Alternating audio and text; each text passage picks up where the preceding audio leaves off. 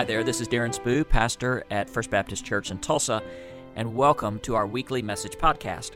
We would invite you to join us in person Sunday morning at 8:30 and 11 o'clock in downtown Tulsa, or check out our webpage at tulsafbc.org. God bless you, and have a great week. I love the way that art communicates truth through beauty. Take, for instance, Vincent van Gogh. Van Gogh is a Dutch painter. He was raised in a Christian household, but early in life he walked away from his faith and embraced a life of depression and a life of self-destruction. But as he grew older, Van Gogh began to re-embrace his Christian faith. And in fact, art historians will say that he represented hope in his life, the truth of God's love through the color gold. As you look at his paintings through his life, gold began to make a re-emergence, and that gold was the color of hope and the truth of God's love. So you can probably see in your mind that painting, Starry Night, where there's a lot of gold stars and the swirling heavenly bodies. At the center of that painting, though, there's a church, and that church is completely dark. So Van Gogh didn't see hope in the church. He saw God's presence and God's love in creation. But as he continued to age and as he continued to mature, gold became more and more prominent in his paintings, to the point that when he paints the raising of Lazarus, that painting is literally awash with gold. And if you look carefully, it is Van Gogh who has painted his own self-portrait as the person of Lazarus, and he saw God's hope everywhere, and that gold represented the idea, the truth, that life in God can start over again. Awash in gold. So, what color is your canvas today? For some of you, your canvas may look very black, the darkness of depression and self-destructive behavior. For some of you, your canvas may look very beige. There's a lot of indifference in your life. For some of you, your canvas is green. You are envying what other people have and you don't. Your canvas may be a stark red with rage and anger. Truth through beauty. So I also see Scripture as a way of communicating truth through personality. Now, dominantly over Scripture, we have the personality of God as we see Him, as we know Him. But there's all these personalities in Scripture that if we just pay attention to them, can reveal a lot of truth to us. For instance, Abraham, the father of faith, he also had a problem with lying. We see that all through his life. David, one of the greatest leaders in the Older Testament, he had a problem with a lot of things: money, sex, and power, that trinity of temptations. Peter was always shooting off his mouth. He had some self-control, some impulse issues. And Moses, if we look at his life, we can see truth through personality. Moses, of all people in the Bible, had an anger problem. And we're spending several weeks talking about anger, and I think we can't do this study properly without looking at Moses. By the way, one of the earliest scenes in his life is when he killed somebody. Now remember how we've defined anger. Anger is the unfairness emotion. And he saw an Egyptian beating a Hebrew slave. He knew his own Hebrew lineage. He stepped in, he killed the Egyptian taskmaster. That whole circumstance quickly escalated, got out of his control, and he ended up in exile. So really, the first 2/3 of Moses' life is mapped out because of his misuse of anger. And here's what I see, that Moses never completely conquered that emotion in his life. And we're going to see that today. So we're going to be in the book of Numbers, chapter 20. If you stop and think about it, Numbers is an odd name for a book, isn't it? But that's exactly what the book is about. It's about numbers, that as the Israelites leave Egypt, and as the Israelites go into the promised land, on both sides of the desert, they take a census. They count up how many people were there. Now, in the U.S., we do a census every 10 years. These two sets of numbers were 40 years apart. Okay, so we see the Israelites coming out and going in, and we see that God sustained them and even caused His people to thrive in a desert. I think I've told you before about the 1930 census. I looked up my family at that time, lived in Emmett County, Iowa, and one of the questions on the 1930 census was, do you have a radio set? And my great-grandfather, Chris Spoo, said no. So really what God is doing through these two censuses, he's asking some questions like, when you were in the desert, were you ever without me? No. When you were in the desert, did you have food? Yes. When you were in the desert, did you even have water? Yes. And it's a picture of God's sustaining presence, that God provides everything we need, even in difficult circumstances. Now, here on the two sides of the desert as well, we have two events regarding water. One is in Exodus 17. The Israelites have come out of Egyptian captivity. They're now in the desert. They need water. Moses strikes the rock, and water gushes forth. But now in Numbers 20, on the other side of the desert, on the eve of going into the Promised Land, they need water again. And this event that takes place shows that Moses had yet to fully conquer anger in his own life, and that injustice emotion would get away from him yet again. And by the way, it would cost him his reputation, and it would cost him his reward. This is what anger costs us if we don't steward it and address it very intentionally. So this is Numbers chapter 20. Allow me to read this. So in the first month, the whole Israelite community arrived in the desert of Zin, and they stayed in Kadesh. There, Miriam, who is Moses' sister, wonderful artist, singer, co-leader with Moses, Miriam died and was buried. Now there was no water for the community, and the people gathered in opposition to Moses and Aaron. They quarreled with Moses and said, "If only we had died when our brothers fell before the Lord. Why did you bring the Lord's community into the wilderness, that we and our livestock should die here? Why did you bring us out of Egypt to this terrible place? It has no grain or figs or grapevines or pomegranates, and there's no water to drink." So when I asked you what color is your canvas, I imagine Moses' canvas here looking like a Jackson Pollock painting, just being a whole smattering of all these different emotions. Moses was grieving. His sister had died. This was the sister that rescued him from the Nile River when he was a baby, that he had known his entire life, and Moses was grieving. I imagine Moses is fatigued here as well. For 40 years he had been the leader of Israel, and for 40 years he had dealt with all of these problems and had many times taken the blame that was not his to bear. I mean, the people say, there's no grain or figs or pomegranates. Well, if the Israelites had entered Israel 40 years earlier when they were supposed to, they would have grain and figs and pomegranates. And they're saying, Moses, you're the blame, but really it was because of what they did. I think mostly Moses is just also disappointed that the generation that died in the desert because of their disobedience, refusing to go into the land of Israel that God had commanded them to take, before they died, they managed to teach the next generation how to complain and argue. And maybe there was a sense of disappointment in Moses that things are never going to change. Here's kind of the one idea I want you to rest on today, that anger is the easiest emotion for a stressed out soul. When your soul is stressed out, either by grief or discouragement or disappointment, anger is always the easiest emotion to go to. Okay? And Moses is very vulnerable at this point to an outburst of rage and an outburst of anger. So what does Moses do with this? Oh, I ought to give an illustration here.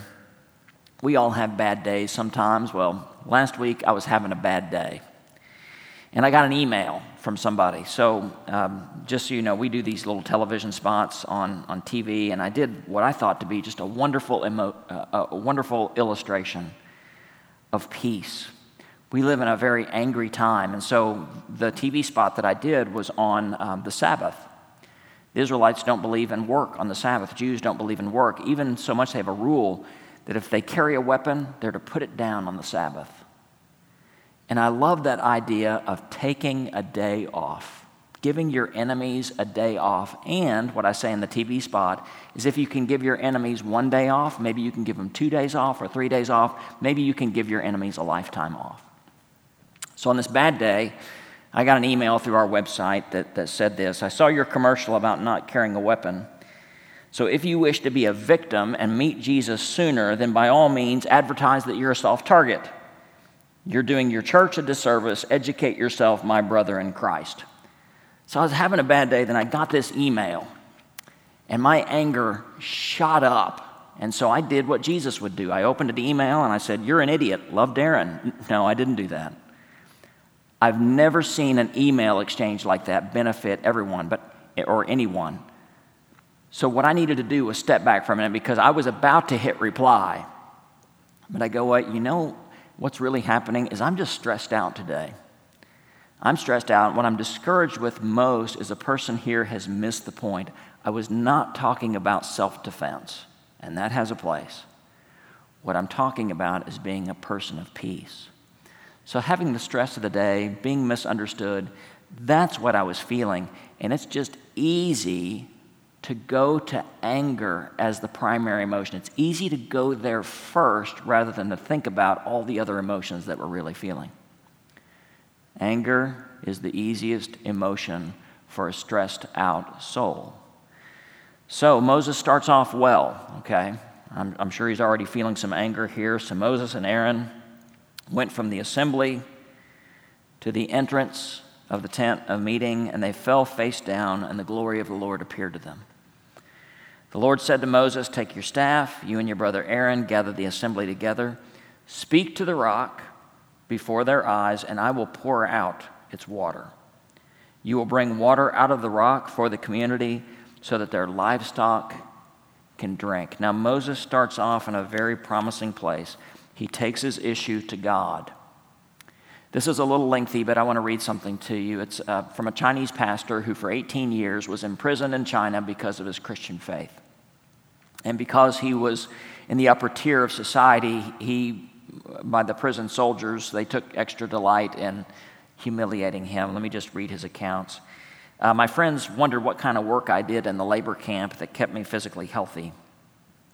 I answered them that life in the labor camp was very, very hard, and the authorities in camp put me to emptying the human waste cesspool. Most of the prisoners were afraid to approach the cesspool, but the authorities were aware of my background. I was well-educated, well-to-do family, and especially because they were atheists and they knew I was a Christian leader, they enjoyed putting me to work in the human waste cesspool. But they did not know in those years how much I enjoyed the work there. This cesspool was more than 2 meters in breadth and 2 meters in length. It was filled with human waste collected from the entire camp. Once it was full, the human waste was kept until it was ripe and then dug out and sent to the field as fertilizer. But because the pit was so deep, I could not reach the bottom to empty it, so I had to walk into the disease-ridden mass and scoop out successive layers of human waste, all the time breathing the strong stench. The guards and all the prisoners kept a long way off because of the stench, so that's why I enjoyed working in the cesspool. I enjoyed the solitude. In the labor camp, all the prisoners normally were under strict surveillance and no one could be alone. But when I worked in the cesspool, I could be alone. I could pray to our Lord as loudly as I wanted to. I could recite the scriptures, including all the Psalms I still remembered.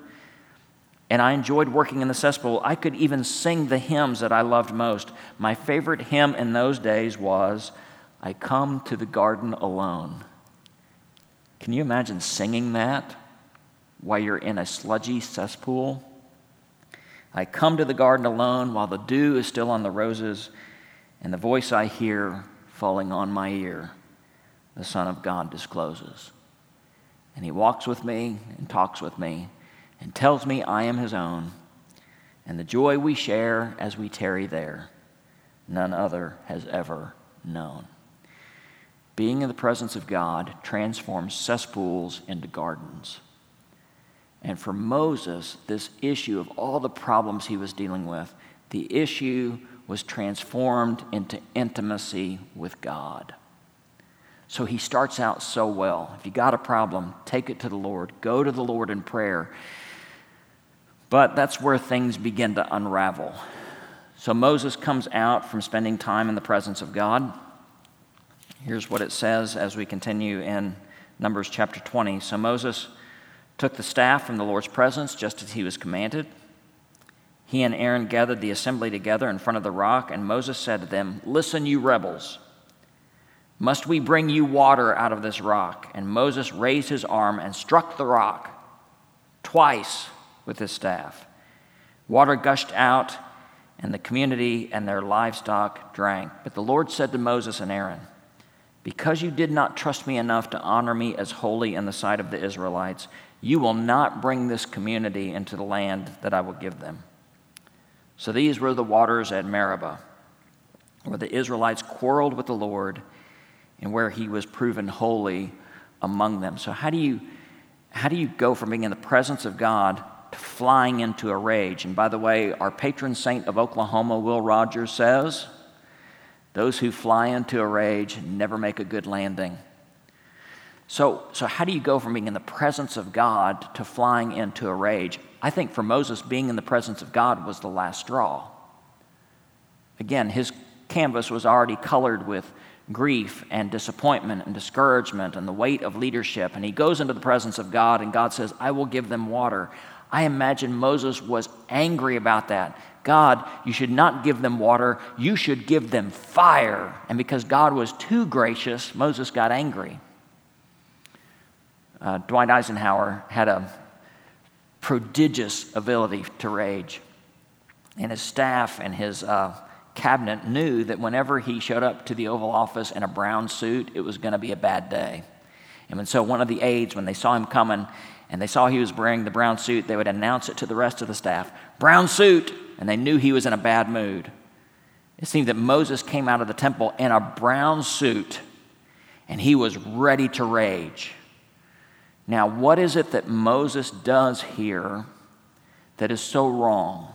And in fact, the word I'm going to use instead of rage, and we'll talk about why here in just a minute, we're going to use the word rash, that Moses acted rashly, okay? And there's a purpose for that here in just a moment that you'll see.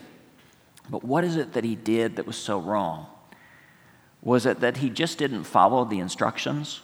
That there was a little, point here that he was to speak to the rock, but instead he hit the rock. In other words, he was trusting on tradition, the way he had done things before. "God, this is the way we get water around here. We tap the rock instead of talking to it." Was it because he was relying on tradition and the way he had done it before rather than trusting on God? Maybe. But I don't know that the punishment and the crime fit one another, if that's the case. Was it that Moses was trying to take credit for something that only God can do? Notice he says here, "Must we bring water out of the rock?" And that's a deadly pronoun when you start to associate yourself too closely to God. Was it that Moses was a celebrity among the people and maybe he was starting to listen to his own press a little bit too much? By the way, Dietrich Bonhoeffer has some great things to say about celebrity in the Christian culture. He said, anytime we develop Christian celebrities, it is toxic, no matter how good that celebrity is. So those are the things I've heard over time. The reason that Moses was not allowed to go into the promised land because maybe he was trusting tradition more than God, or maybe he was trying to take credit for something God was doing, and that might be right. But as I've explored this text yet again, I see Moses acting rashly. And let's just go through this step by step. God says, "Okay, Moses, I want you to do 3 things. First of all, I want you to take your staff." Now, that staff represents the authority of God. With the staff, Moses had struck the Nile, and it turned to blood. With that staff, he had struck the Red Sea, and it had parted. With that staff, he had struck the rock, and the rock gave water back in Exodus 17. So it represented the authority of God. So he was to take that staff with him. Next, he was to gather the people, because the people in Numbers 20 had not been there in Exodus 17. He said, "Get together. I want everyone to see what is happening here. And then the next thing I want you to do is I want you to speak to the rock." But what did Moses do? Instead of speaking to the rock, Moses spoke to the people. He wasn't to speak to the people. He was to speak to the rock. By the way, what does one say to a rock when you want water to come out? "Hey, Rocky." I don't know. Anyway, what do you say to the rock? But he was to speak to the rock, but instead he spoke to the people. So here's where I want to do a quick cross-reference. I'm regretting my Rocky impersonation there in just a minute, or Paulie from the movie Rocky. If you go to Psalm 106, verse 32 and 33, it says this: "By the waters of Meribah they angered the Lord, and trouble came on Moses because of them. For they rebelled against the Spirit of God, and rash words came from Moses' lips." His anger, which is the easy emotion to go to when your soul is stressed, led him to act and to speak rashly. Okay, so I think there's two parts to this: Moses' rash words and rash actions. First of all, he spoke to the people on behalf of God when God did not want him to speak to the people. Man, we need to really be careful about ever volunteering to speak for God, because what the people needed at that moment was refreshment, but instead of refreshment, Moses gave them rebuke. Well, God, if you're not going to talk to the people, I will. And I think we need to be very careful. And I know we live, many of us, in the Tulsa, Oklahoma area, and we hear all the time, well, God told me, or God said. I think we ought to be very careful with that. Because if we're wrong, we are misrepresenting the Lord himself. If it's just our own impulse or our own ideas that we are following, I think that's a very dangerous place to live. Listen, if you feel like God has prompted you to do something or say something, just say it, but don't invoke his name. Now, on the backside, if you see that God was at work, then you can go, hey, I listened to the voice of God. Good for me. But to make a pronouncement that the Lord told me to do this is often just Christian manipulation. So here Moses speaks for God. The people needed refreshment, but instead he just gave them rebuke. And then, and here's where these are just my thoughts here. I'm not saying you have to agree with this, but I think we got to think about this. Moses hits the rock. Why does he hit the rock? I think he's hitting the rock out of deliberate disobedience. That he hits the rock, see, no water. He knew he was supposed to speak to the rock, but he hits the rock intentionally so that water will not flow. And then somebody says, hit it again. Okay, bang, see, no water. I guess you don't deserve it. But then there was a bubble, and there was a trickle, and then there was a geyser. And Moses, because he had spoken and acted rashly, the people needed refreshment, but he just gave them rebuke. He should have been speaking for God. Moses said, God, you're not going to give them what they deserve, so I'm going to give them what they deserve. Also, the whole idea of hitting the rock was, they don't deserve water. God, I'm going to make sure they don't get water. Make sure I'm not going to give them what they don't deserve. And Moses speaks and acts rashly in this event. And because of that, he loses his reputation. He loses his reward. So we all get to a place where there are a lot of other emotions happening, and anger is always the easy go-to emotion when our souls are stressed. What do we need to do to make sure that we don't act rashly? And let's take some principles here from Moses' life, okay? First of all, when you're tempted to act rashly, just stop and reflect. Reflect for just a minute. Like when I received that email, okay, what am I really feeling at this moment? Anger is the easy emotion when I'm stressed. What am I really feeling? And maybe just you're sad or frustrated or disappointed, whatever. But just reflect for a moment and saying, instead of going to the easy emotion of anger, let me think about what I'm really feeling at this moment. And then take that to the Lord. Second, I think we need to respect the authority of God. That it's not our job to give other people what we think they deserve. It's not our job to not give people what we think they don't deserve. And think about this, that sometimes we just give people a good tongue lashing. By the way, a tiger's tongue is so coarse that it can lick the meat off of its prey down to the bone. Our tongues sometimes can be pretty coarse, and we can destroy a lot of people with our words. We also need to be careful of trying to withhold what we think people don't deserve. I wonder so many times the reasons we don't share the good news of the gospel is that we think they don't deserve it yet. They need to straighten up their lives a little bit, and then I'll talk to them about Jesus. You know what? It's our job just to share the good news and let God work on people. It's not our job to set the world straight. God's the authority over that. Third thing I would say is practice silence. You know, I've regretted so many things I've said over the years, but I have very few regrets about the times that I just shut my mouth. And when I'm tempted to act rashly, it's time for me to practice the discipline of silence. In fact, the verse I'm going to point our folks to this week that really is worth memorizing is James 1:19. It says we should be quick to listen, slow to speak, and slow to become angry. When I'm tempted to act rashly, it's time for me to sit there quietly. And then finally, I am to honor God in every situation, even if I don't feel like it in that moment.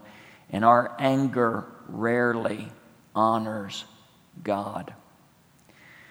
Mimi Reinhardt is a name you probably don't know, but she just died about 2 weeks ago.